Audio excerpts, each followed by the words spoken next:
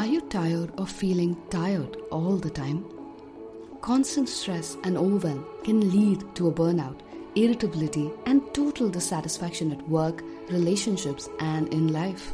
It's hard to keep a vehicle's engines going without fuel, and the same is the case with us.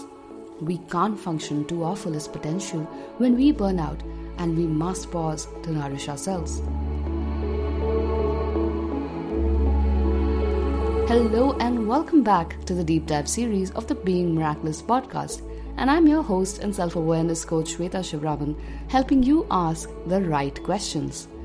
Today, we're going to explore burnout, its symptoms, and what questions we can reflect on to bring some vitality and energy back into our lives.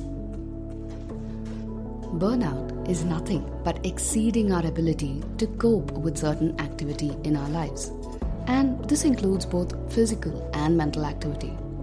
Say you're working 18-hour workdays for long periods. Or if your work is 8 hours or less, but you feel you're not supported by your colleagues or mentally detest it and are hating it the whole time, both are examples of a burnout. While it's commonly attributed as a work-related phenomena, it can also come from having endless arguments in a relationship, or caregiving for a loved one with a terminal illness, or any other prolonged or excessive stress-inducing situations. However, unlike stressful situations where you're constantly doing, when you feel burnout, you're constantly disengaging and feel no motivation or urge to take control of the situation. The biggest challenge with a burnout is that we don't realize it until it's quite late. So here are some signs that you are on the verge or are already experiencing some burnout. 1. You have no motivation to do anything. 2. Excessive irritability.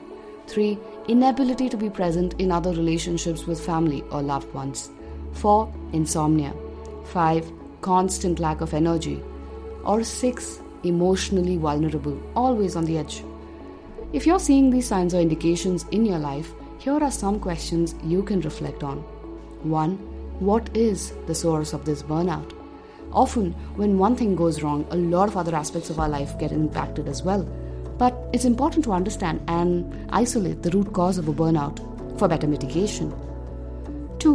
What can I do right away to ease the stress? Can you deprioritize some work streams or delegate certain things? Or can you have an open conversation with a spouse to help you buy time to pause, reflect, and recover before the crash of a burnout? 3. Who can I speak to about this? When we are overwhelmed or stressed, we start isolating ourselves and start living more in our heads, which makes it harder for those around us to connect with us. So instead of isolating, consciously ask yourself if there is someone you can trust and open up to about this.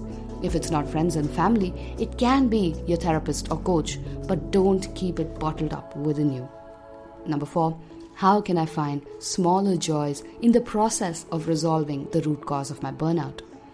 Ideally, if you're experiencing a burnout, chances are that the situation is complex and complicated. While you resolve that, it might be a good idea to find joys in the little things in the meantime. Maybe it is going for a 10-minute walk in nature, or talking to your mom for a few minutes every day, or sipping that freshly brewed coffee with love and attention, or reading a good book of fiction. Whatever it is for you, make sure that you take some time to enjoy the little things and connect with your true self. Deep dive on these aspects the next time you feel close to a burnout and find answers within. If you'd like more one-on-one support with me as your coach, reach out to me for a 30-minute discovery session and let's explore if self-awareness coaching can help you find that balance and thrive across life situations. Until we meet again, this is Shweta signing off, hoping you have a fabulous week ahead.